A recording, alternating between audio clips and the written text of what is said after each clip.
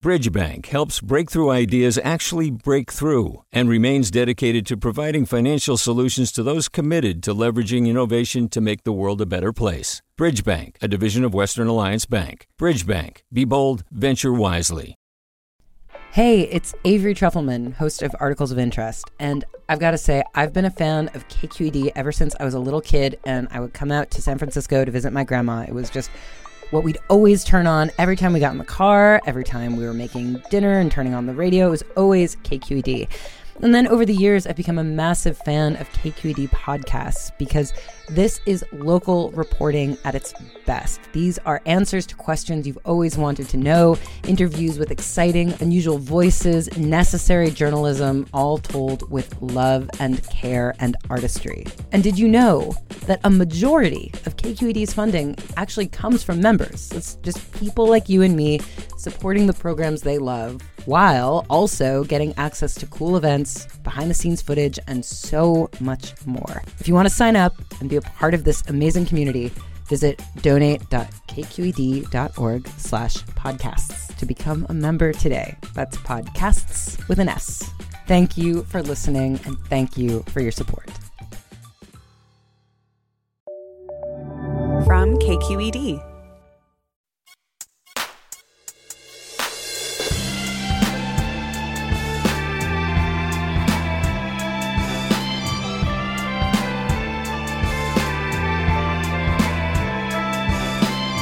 From KQED in San Francisco, I'm Mina Kim. Coming up on Forum, the situation in Afghanistan, with an increasingly desperate humanitarian situation, a crippling drought, and deepening oppression of women and girls. In recent weeks, the Taliban have abandoned any appearance of moderation and barred girls from attending secondary school, ordered women to cover themselves from head to toe, and restricted their ability to work or move freely. We look at the spiraling challenges before the Afghan people after this news.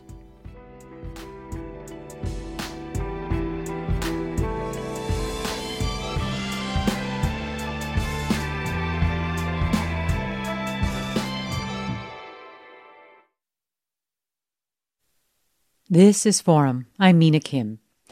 When they seized power in August, the Taliban assured the international community that women would not lose their rights in Afghanistan. The opposite has been true. Women say they're being erased from public life. Girls no longer have access to education beyond 6th grade. Women are restricted from working outside the home. They can only travel with a male, quote, guardian.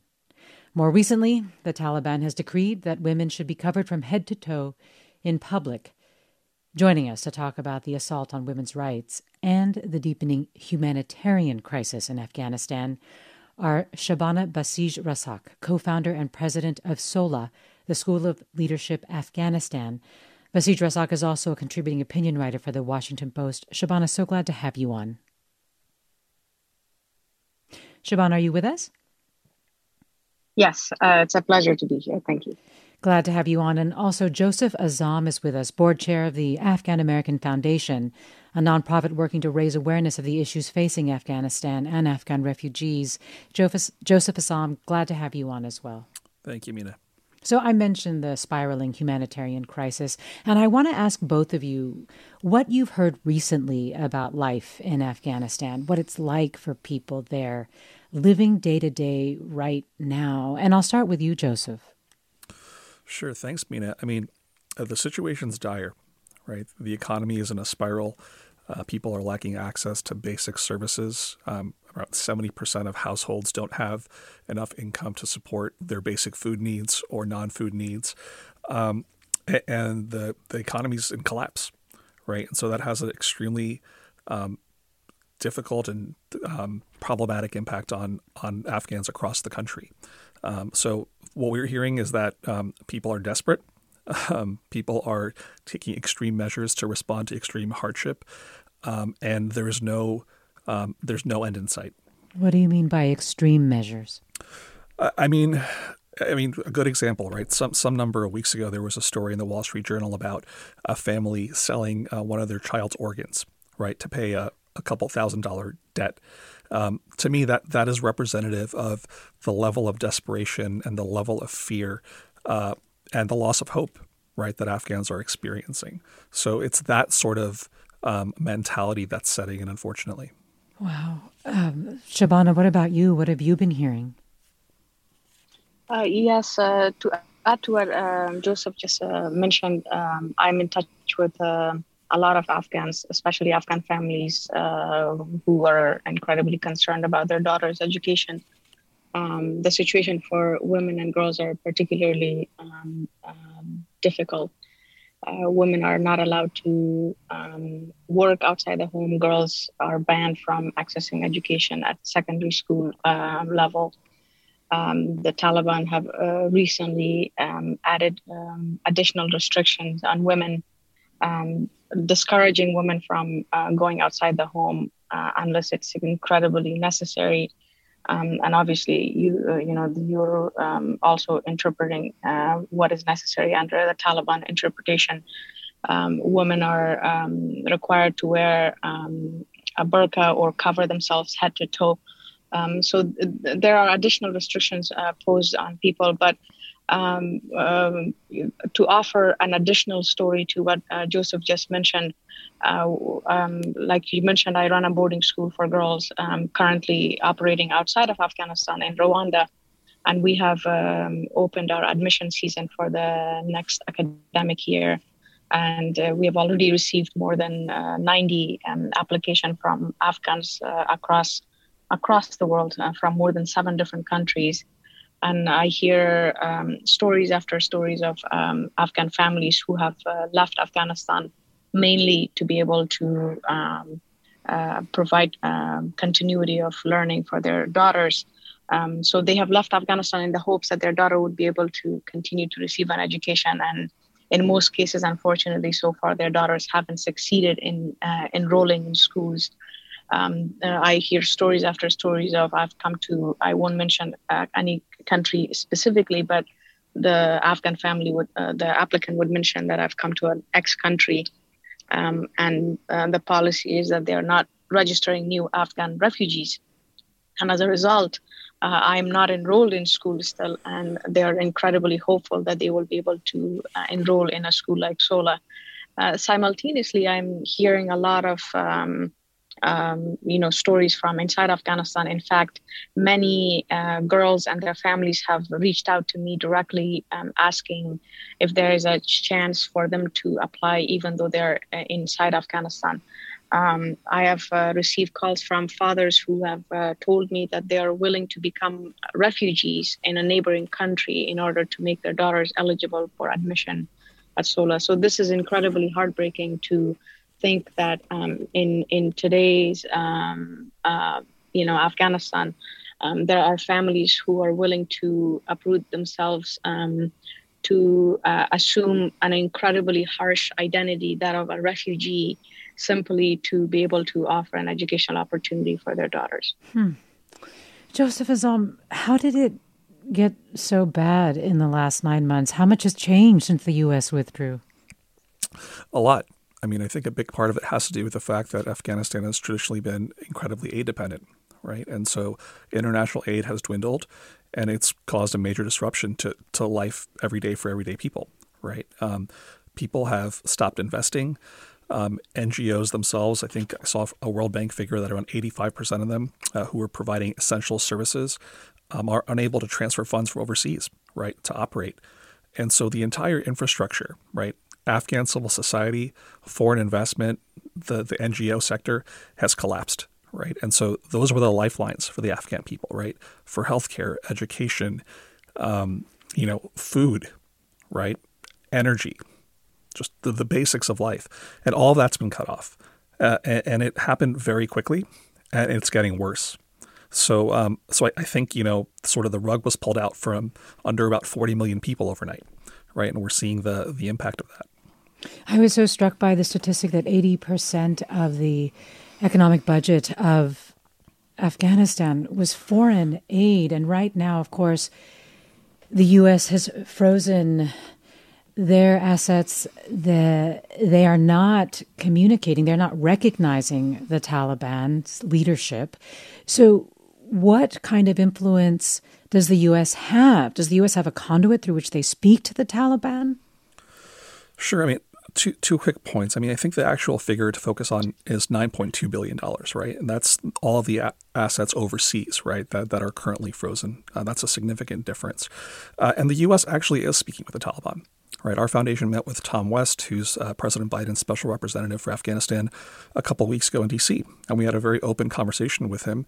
And both directly and through conduits in places like Qatar, Pakistan, and elsewhere, we are in communication with the Taliban. Now, how fruitful that communication is obviously up for debate, right? I think there have been some very significant challenges, but those lines are open, right? And so I think when it comes to accepting realities, we have to accept the fact that we are actually talking to them, and we probably have more leverage than we're letting on. Shabana, one of the things that I think it was a New Yorker piece in January noted is that the freezing of assets has actually given the Taliban a PR win, and Afghans seem more angry at the U.S. than they are at the Taliban. Would you agree with that? And do you think that this freezing of assets, this very limited interaction with the Taliban, is a strategy that should continue? Because I imagine it makes it so much harder to also then negotiate around women's rights. Well, on the flip side, it seems like Taliban are also using, women's rights and girls' access to education, all of which are quite permissible under Islam. So they really are using that as a leverage for negotiation as well. And people in Afghanistan are noticing that. Women in particular are noticing that. You have incredibly brave women who are pouring into the streets of Afghanistan, not just Kabul city, across the country, and being quite strategic about demanding their Islamic right to access to work, to education.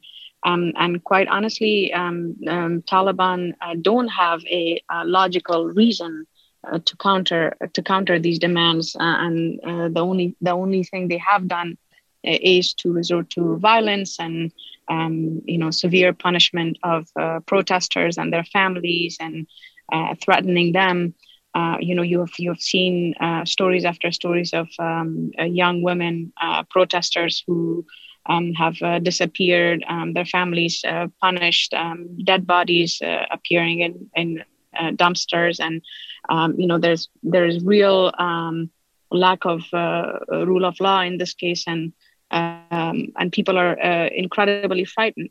One of the things that is important for me to mention and highlight is, especially as a Pashtun woman, is that life under the Taliban regime for non-Pashtuns is incredibly difficult, for our minority groups, especially so.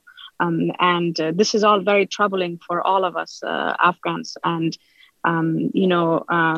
we need to be able to, in all of these, what is up for negotiation and what is a good leverage point, we need to be able to stay focused and keep the pressure points on Taliban to make sure that there are no compromises on some of the real important issues, such as girls' access to education, women's access to the public sphere.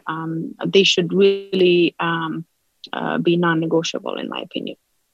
Well, and a similar question to you, Joseph. We're coming up on a break here, but just in terms of the policy and the approach right now that the U.S. has taken to the Taliban, do you think that this needs to remain the approach or something has to change? I think that there's a big difference between recognizing and normalizing constructively towards, easing suffering.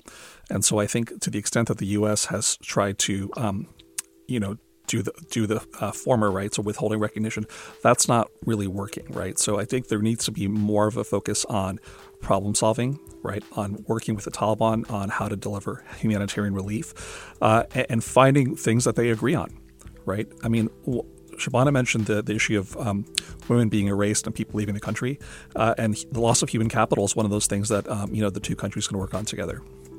Joseph Azam, board chair of the Afghan American Foundation, Shabana Basij Razik, co-founder and president of SOLA. We'll have more with them after the break, and with you, our listeners. Stay with us. This is Forum. I'm Mina Kim.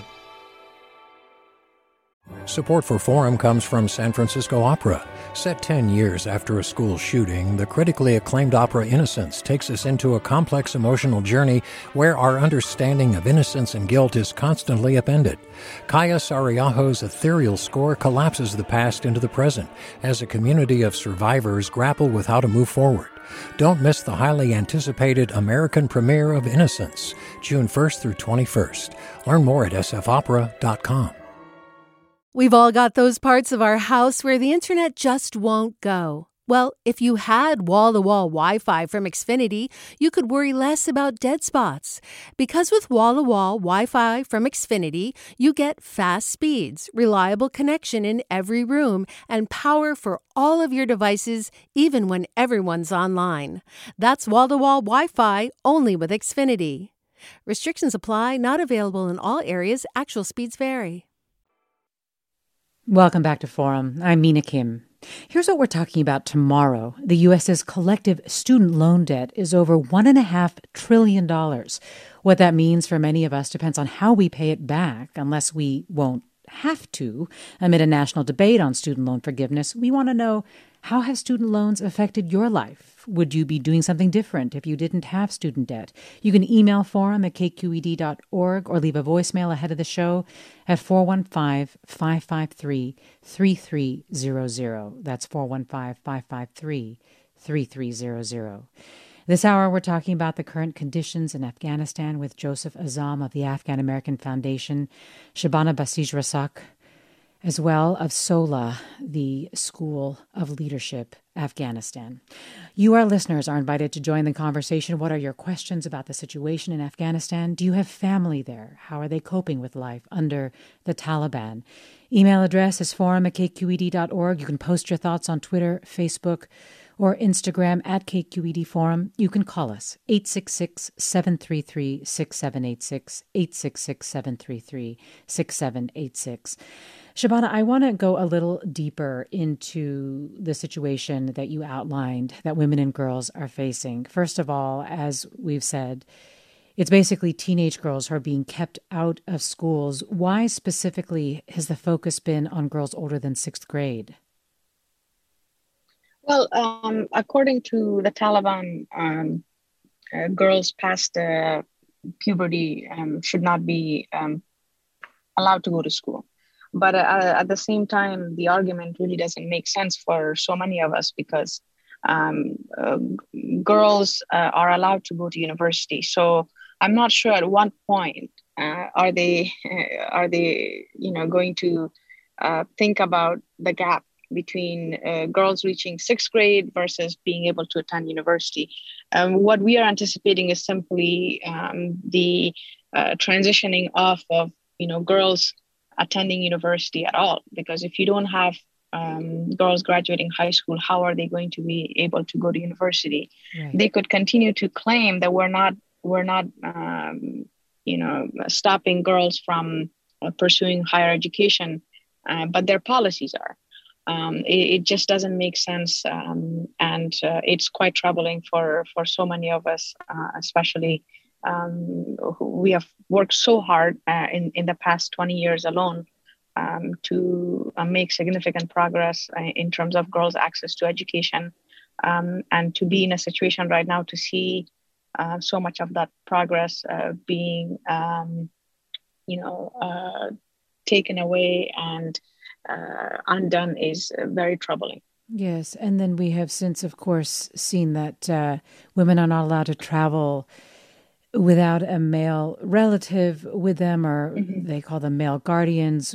Recently this month, the Taliban decreed that women needed to cover from head to toe and recommended, or I don't know if they required, the blue burqa. But I do know that women do wear the burqa or otherwise cover their faces, particularly in the south and rural parts of Afghanistan. But the lack of choice has been something that has caused women to say that they are being erased. And then, of course, just last weekend, we heard that TV presenters, female TV anchors, cannot have to cover their faces as well. In terms of how this is enforced, you've written in the Washington Post that in the 90s, when the Taliban were last in power, they would beat women in the street if they were not sufficiently modest. You've noted that this time the Taliban has changed how it's enforcing the rule. Can you talk about the difference now? How is it being enforced? Well, they've become far more sophisticated in how they're enforcing their own rules. I assume they have seen the incredibly negative PR they have received by directly punishing women, especially in the public over the years. And what they have done is they have outsourced that to the men across the country. So what essentially is happening right now is a woman is being controlled by the men in her life, according to Taliban. What they are saying now is that if a woman does not obey the Taliban rules in terms of covering, not appearing in the public without a male chaperone, etc., that the punishment is going to be for the men in her family. They are going to receive a warning and even possibly go to jail for not controlling the women in their lives. What is so incredibly troubling about this is what this will do for the young men in Afghanistan. We have seen always generational approach to directing men in Afghanistan in certain way. We have seen it in the 70s when Afghan men were encouraged to become freedom fighters, and that was done through curriculum in an effort to fight the Soviets and communism. And what that ended up doing is encouraged men to fight, to pick up guns. And with that came violence towards women. So there is no surprise that some of these policies have deeply impacted Afghan women in one way or another. And in today's Afghanistan, young men are being taught that their sole responsibility is to control the women in their lives, whether that's their mothers or sisters or wives. So they're institutionalizing control of women at the family level. And you've really ruminated on just the generational effect this can have. We're talking absolutely. It's going to be much harder. Even more work for all of us in Afghanistan, for Afghan women, for Afghan men, to undo the effects. Just like it's going to take a generation to change the mentality of young men to see how they see women in their lives. It's going to take even longer to undo a lot of that. Well, I want to bring into the conversation now Mary Akrami, former executive director of the Afghan Women's Network based in Kabul. Akrami evacuated from the country in August 2021 and has resettled in the D.C. area. Mary, thank you so much for joining us. Thank you so much for having me. It is a great privilege to be here, and it was nice to hear from Shabana Jan and Mr. Joseph as well. Yes, it is. And Mary, it's nice to hear from you. I understand in 2019, in your capacity as the executive director of the Afghan Women's Network, that you met with the Taliban in Doha. This was part of the peace negotiations around the U.S. withdrawal. What did the Taliban say then about how they would treat women and girls? What was that meeting like? Actually, in our meetings, which was the proposal of that meeting was that we should just talk and hear from each other. And there was no more chance to have further discussion. But we have our own observation from that time, and that was difficult to say that the Taliban has changed, because the problem was they never have gave us chance that the people of Afghanistan and to the women of Afghanistan to talk with them deep and to hear and to analyze. But the problem is that now that we see the Taliban have not been changed, unfortunately. But in that time that they tried to show, because that was part of, as my understanding, part of the game, that they wanted to show and they wanted to attract and to have more support or have more attention from the international community. And beside that, the international community has, well, unfortunately, played a very ugly game on that time, that they also gave a lot of platform to the Taliban, that they also have gave like more space to the Taliban. And that's why that, unfortunately, there was no more chance for us to see and to have more further discussion. And right now, what we are seeing, and it's not something new for us to see. Yes. And we were not expecting more from the Taliban, because the expectation was something different. But unfortunately, I'm speechless, and I don't know what to say. Yes. And so you are not surprised that they have reneged on their quote unquote promises or whatever face they put forward in 2019. And Shabana is noting that women have still been trying to protest. Noel tweets, could someone explain how economic sanctions are helping Afghan women and girls? I imagine that the catastrophic economic situation, the humanitarian conditions, are really affecting the efforts of women to be able to fight for their rights, to try to fight against this oppression. Mary? Unfortunately, it's really, really difficult to say, but this is the ugly reality. The woman issue is a political issue, as always in Afghanistan, since 40 years.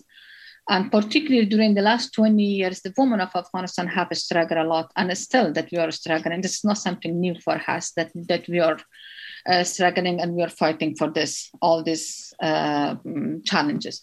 But the main problem is right now, which is really make us more disappointed. That was planned. If they wanted to bring the Taliban, that was planned. But unfortunately, seeing the situation and the condition of women and the people of Afghanistan, this is really heartbroken. And this is really, it's really no justification.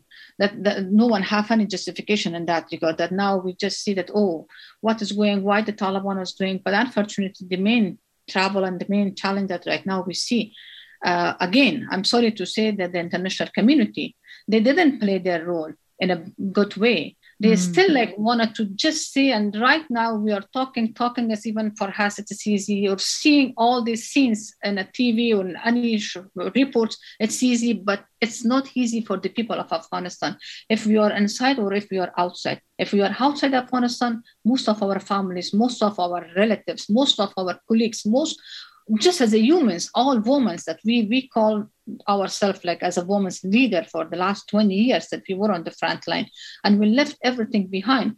And right now, beside all this restriction, that the others that we see, like the humanitarian challenges, the starvation, and everything, that this is really not easy for the women of Afghanistan to come out from all this situation. This is not responsibility. I don't see that this is the responsibility of the Taliban. Definitely, that is their responsibility. But the main challenges now I see, and the irresponsibility of the international community in regards to the people of Afghanistan and in regards to all nation of Afghanistan, and particularly to the women of Afghanistan. That is really, really most painful for all of us. The international community and its failures. Mary Akrami, former executive director of the Afghan Women's Network, thank you so much for talking with us.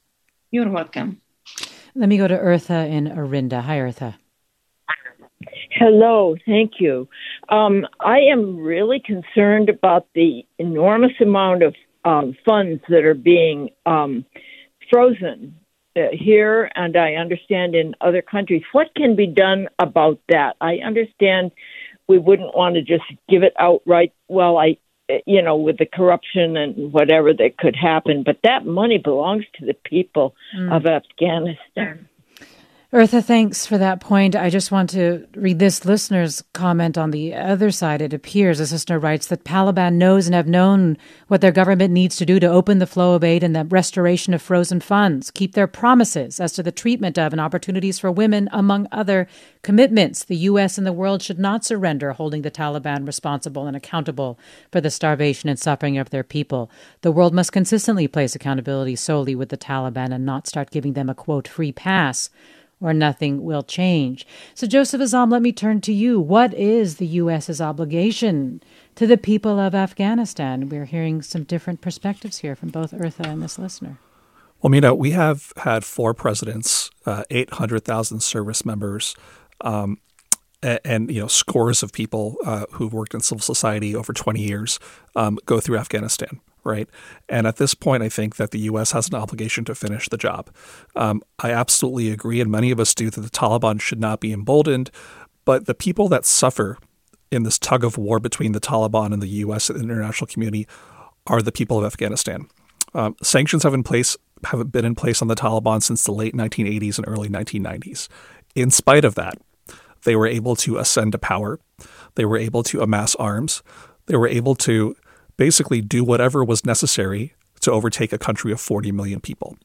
And so I think that this is a moment for us to reckon with our existing approaches, right? And understand that our conception of power and our conception of influence over the Taliban perhaps needs to be revisited. And I think the point, Mina, around the frozen funds is really important, right? Because what people don't understand is that is the money that the government of Afghanistan needs to use to make sure it can prop up its economy. And so there are a lot of things that can be done, right? Options are being explored every day, both within the government and outside. But I think more than anything, there has to be a mechanism for the central bank to be stood up, for there to be some sort of independence established by the Taliban, and for there to be a recognition that that is okay by the international community to start funds flowing again. So, Joseph, how much leverage does the U.S. have? What levers can it pull? There are no troops on the ground. The American people don't seem interested in sending troops back. They're focused on problems domestically. They're focused on Ukraine. What can be done? A lot can be done. And I think one of the greatest tricks that maybe our government has played on us in this situation is to tell us that its hands are tied. And I refuse to accept that that's the case for the world's most powerful country. Directly, the U.S. has leverage in terms of, financial aid. It has leverage in terms of its ability to influence players in the region, like Pakistan, India, and China. It has the ability to influence some of the Taliban's greatest patrons and supporters, right, in Qatar and elsewhere in the Middle East. I mean, these are our realities. And so there is a lot of leverage and there's a lot of opportunity to find solutions for the very basic and urgent problems facing Afghans. And I think that, the American public needs to sort of look past the initial, we can't do two things at once that we're hearing with regard to Ukraine, for example, and recognize that this is an obligation that we established over the course of decades. And so we can't sort of walk away from it overnight. Shabana, you have also noted that this is a moment for the Muslim world to take a stand. What do you mean by that? What do you want to see happen?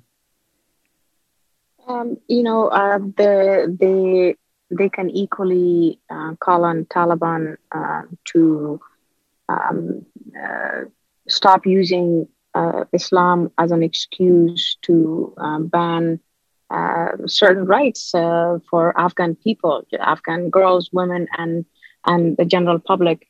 When Taliban use Islam as an excuse to stop women from holding public office, or girls from accessing secondary school, or being in school beyond the age of puberty, the Muslim world, the Muslim majority countries and nations can easily raise their voice and express that that's not what's happening in most of those countries.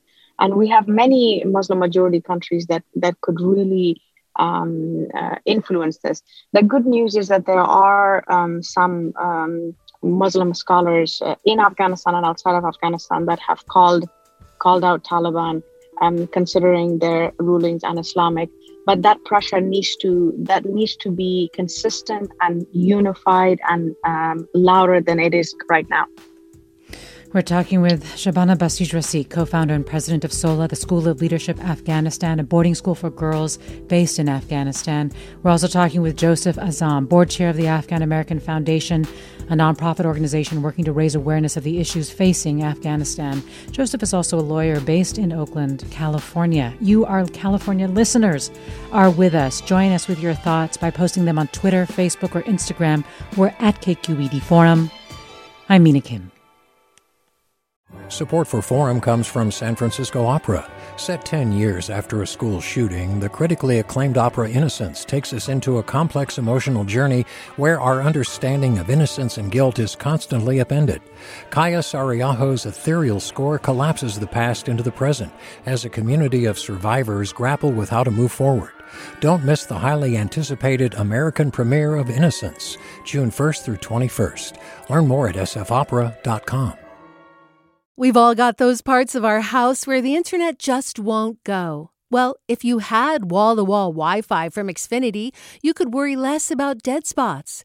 Because with wall-to-wall Wi-Fi from Xfinity, you get fast speeds, reliable connection in every room, and power for all of your devices, even when everyone's online. That's wall-to-wall Wi-Fi only with Xfinity. Restrictions apply, not available in all areas. Actual speeds vary. Welcome back to Forum. I'm Mina Kim. When the Taliban came to power in August of 2021, they told the world that the status of women would be protected. The opposite has been true.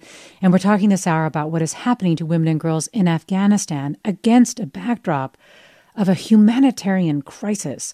Shabana Basij Rasik is co-founder and president of SOLA, the School of Leadership Afghanistan, a boarding school that has resettled temporarily in Rwanda, also a contributing opinion writer for the Washington Post. Joseph Azam is a lawyer based in Oakland and board chair of the Afghan American Foundation. You, our listeners, can post your thoughts on this conversation at 866-733-6786. That's the number to call. You can email them forum@kqed.org, or you can get in touch on Twitter, Facebook, or Instagram at KQED Forum. And let me go to Cedric in San Jose. Hi, Cedric. Hi, can you hear me okay? I can. Go right ahead.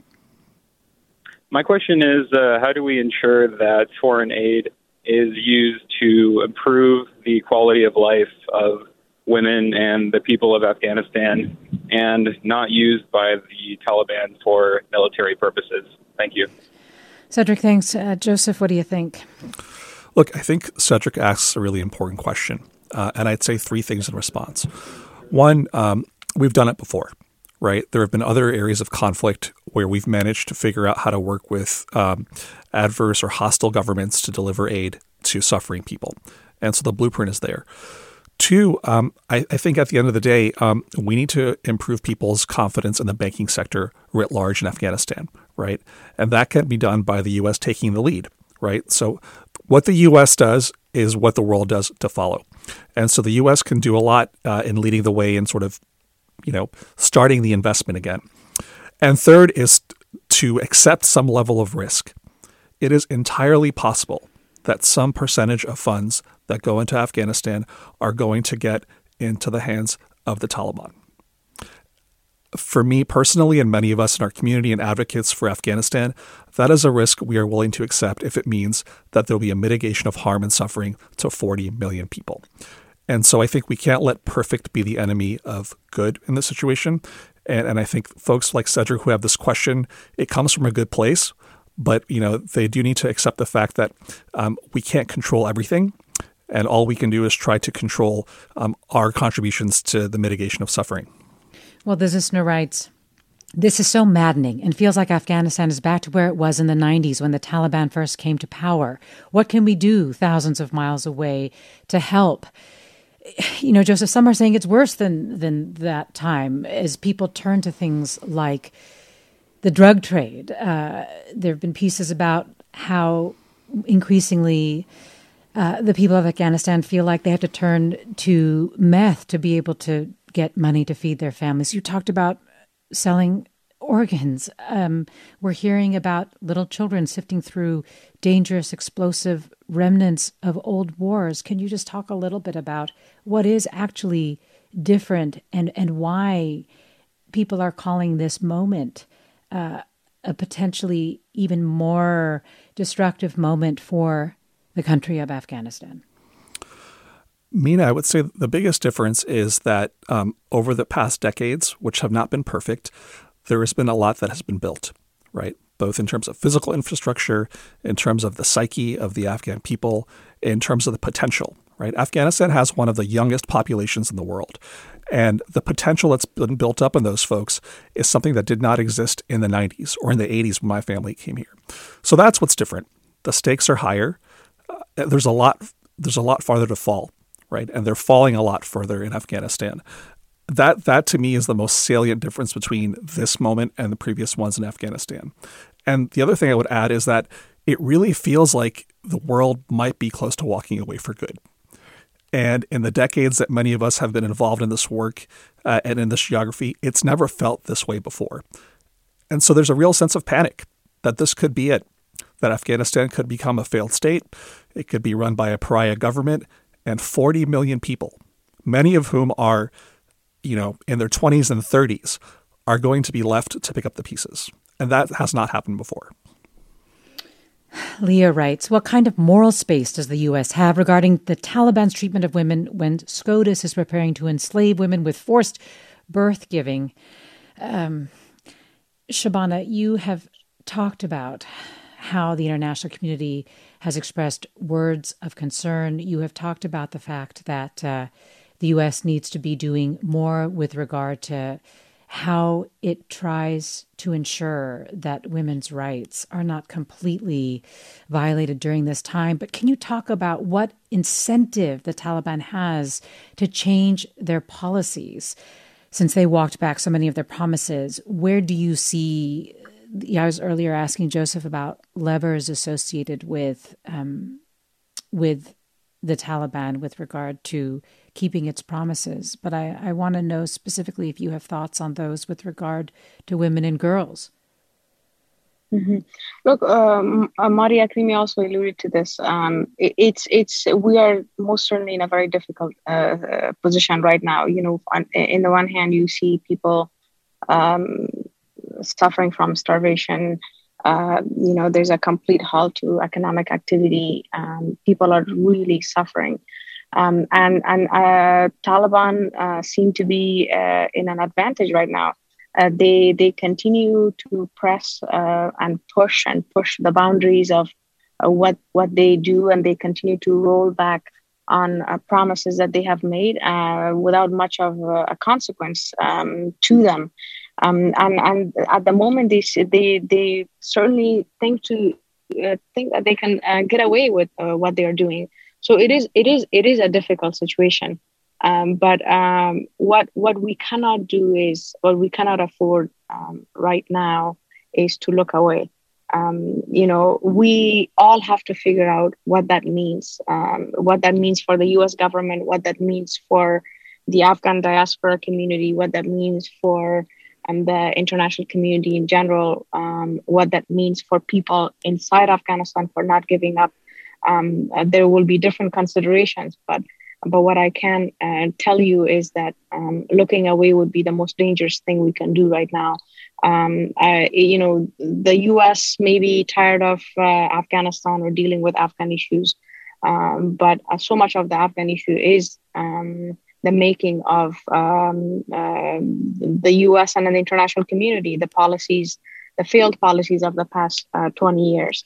There is a lot of responsibility on Afghans ourselves, the educated, corruption in the past 20 years alone has been incredibly challenging in bringing about positive change.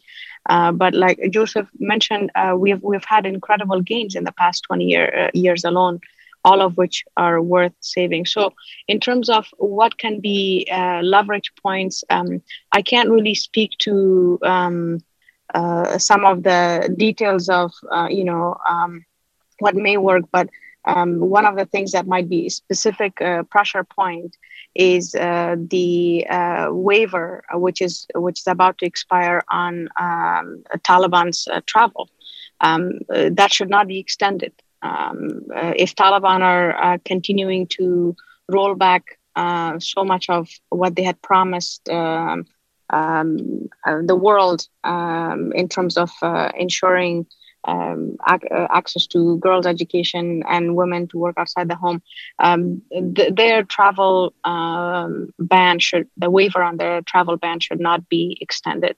And that, I believe, could be a good pressure point for Taliban to understand that the international community, particularly the U.S., is really serious about supporting Afghan people, particularly Afghan girls and women. And what would you say, Joseph, is the U.S. responsibility to Afghan refugees here, especially in the U.S.? I think it's a tremendous responsibility, particularly because the U.S. was the entity that brought the almost 100,000 Afghans here. And so I think that there's an obligation by the government to ensure that they are resettled, that they are integrated, that they achieve permanent security and status. One of the issues right now that's tremendous and where we could really use help is around an Afghan Adjustment Act. We have, almost 80,000 people here who are here on humanitarian parole. That is a temporary status. That does not mean that they're permanent residents. That does not mean that they have a path to citizenship. And when that expires, technically, and they haven't applied for an adjustment, they could be sent back to Afghanistan. And that is a consequence, that is a result that I think defies logic. And so I think the obligation is tremendous. We talk a lot about what we owe to the Afghans in Afghanistan. And when you talk to veterans and other folks in the U.S., they really are passionate about that. But they're even more passionate about people who are now their friends and their neighbors. Right. And so I think it's a tremendously heavy burden, but it is one that we have taken on by bringing these folks here and one we have to address. This listener writes, the guest mentioned that the Taliban's version of Islam is not the mainstream version. Could the guest talk about what Islam says about women's education? Does it say anything? Is it silent? Shabana, do you have a response to that? No, it's not silent. In Islam, it's very particularly mentioned that Muslim men and women must get educated. Look, this is what I mean by distractions. You have many examples of Muslim majority countries where women are thriving in the public spaces. You have examples from Indonesia, from other parts of the world, even in Doha, the country that facilitated the negotiations with the Taliban. You have women who are receiving not only education at a secondary school level, but higher level, but also are prominent government officials. The assistant foreign minister in Qatar is a woman leading a lot of these conversations with the Taliban, with the U.S. And the rest of the international community when it comes to Afghanistan. So this is what I meant earlier, that the voice from the Muslim majority countries need to be more unified and louder. To really take away this excuse from Taliban that they're using religion against people in Afghanistan. The Taliban need to recognize that Islam existed in Afghanistan well before they emerged as a group, that people were and are practicing Muslims, and that they are in no position to be teaching Afghans about Islam and the religion. And that they need to recognize that their interpretation, their really strict and radical interpretation of Islam, they tried, did not take a hold in the 90s. And after these last 20 years, where Afghan people have had far more access to education, to the world outside of Afghanistan, it stands no chance. What it does in the meantime is that it will put 40 million people through really, really difficult circumstances. But I don't see how Taliban have a chance at mainstreaming their version of Islam in Afghanistan. I'll tell you a quick story that will drive this point home.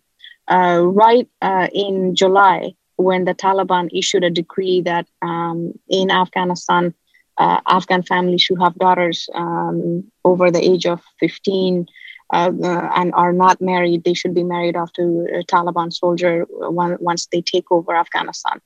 That news really traveled across the country quite quickly. As you can imagine, families who do have unmarried daughters at home were incredibly concerned and frightened by this decree. The following day, this was in July of 2021, two of my colleagues came to my office wanting to talk to me about this decree and the conversation they had at home. One of them told me that she and her husband decided, this couple have a daughter who's 17 years old. And she told me that they decided that they will purchase poison, and the day the Taliban take over, they will poison their daughter.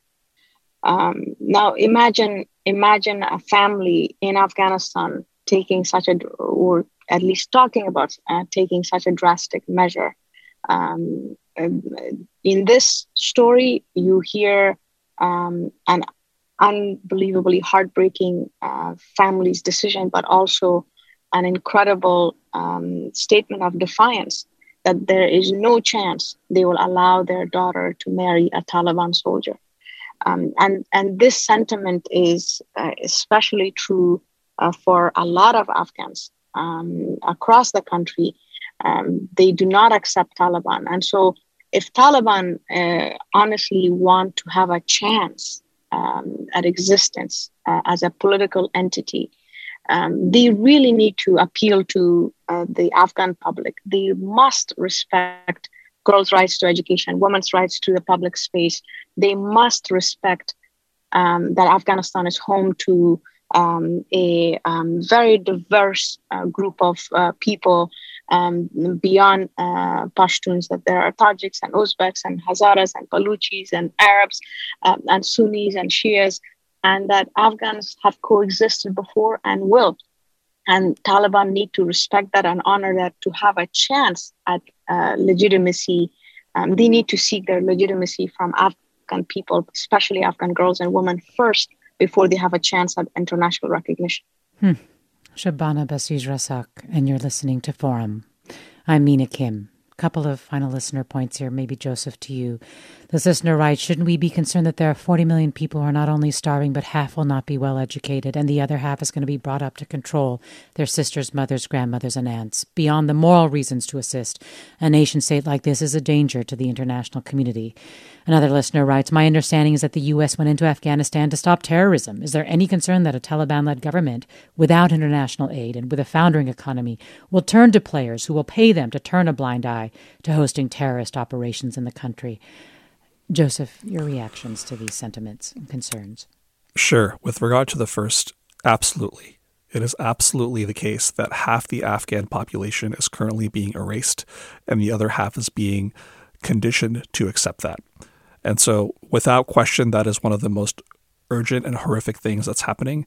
And I want to name what Shabana was talking about when she was talking about some of the things that women and girls are dealing with. We talk in generalities about the Taliban, but what we're talking about is rape. What we're talking about is torture. What we're talking about are war crimes. So with regard to the first question, it's deeply problematic and it needs to be prioritized. With regard to the security question, also yes. The Taliban has demonstrated a complete ineptitude in maintaining security for the Afghan people. ISIS is operating freely. There are sects of the Taliban that are going to be probably infighting and engaging in violence. And most of us see this as sort of a precursor to a hotbed of extremism and potentially terrorism developing in that sort of environment because it's happened before. And so there's absolutely a strategic value in ensuring that Afghanistan does not become a failed state and that the Afghan people don't lose hope in the ability to control their own fate. Because when they do, history has taught us that they will turn to the types of extremism and desperation that the rest of the world will have to reckon with. Joseph Azzam, board chair of the Afghan American Foundation, Shabana Basij-Rasak, co-founder and president of SOLA, the School of Leadership, Afghanistan, a boarding school for girls. My thanks to both of you for your efforts to force us to look at Afghanistan. My thanks to our listeners for their questions, comments, and participation. And my thanks to Grace Wan for producing today's segment. You've been listening to Forum. I'm Mina Kim.